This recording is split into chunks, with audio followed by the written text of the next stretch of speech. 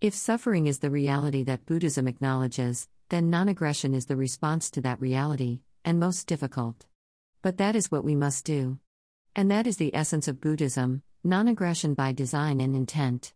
The irony, of course, is that doesn't require one to do much of anything at all. Of much greater importance is what you not do. Do not take the bait when somebody on Facebook forces you into denying something that you never really asserted, or at least never intended to assert, in the first place. Do not respond for the 5th time to some debatable thesis to which you've already responded, identically, 4 times previously. Actual numbers may vary. Do not get angry about something that makes no difference to anyone in the first place. Given that anger, or maybe at least a certain form of it, may indeed be necessary when someone's life or livelihood is in actual danger, for just sakes don't waste the precious emotion over the price of rice in China, or the price of gas in Flagstaff.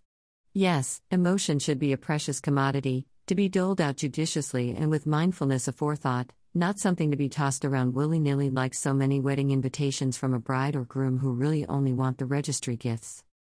But this is the hardest thing for a Western Buddhist to learn, that emotion is something to be avoided, and not encouraged. Defendants in Western courts, after all, are expected to show remorse and not just prove intent. So, it's not a bad little trick to learn, TBH, because it might save you some time or some bucks, should you ever need to make amends for your wrongdoings. But it will score you few or no points in Buddhism, where actions, karma, speak louder than words or tears. So, the Japanese PM gets little recognition for multiple apologies for Japanese behavior in World War II, while the German PM wins the prize for Best Actor for dropping onto his knees at Auschwitz and crying profusely. It's the dangest thing. But that's what we're taught in photography class, go for the peak emotion. And so that's what we do. And history bears witness to it all.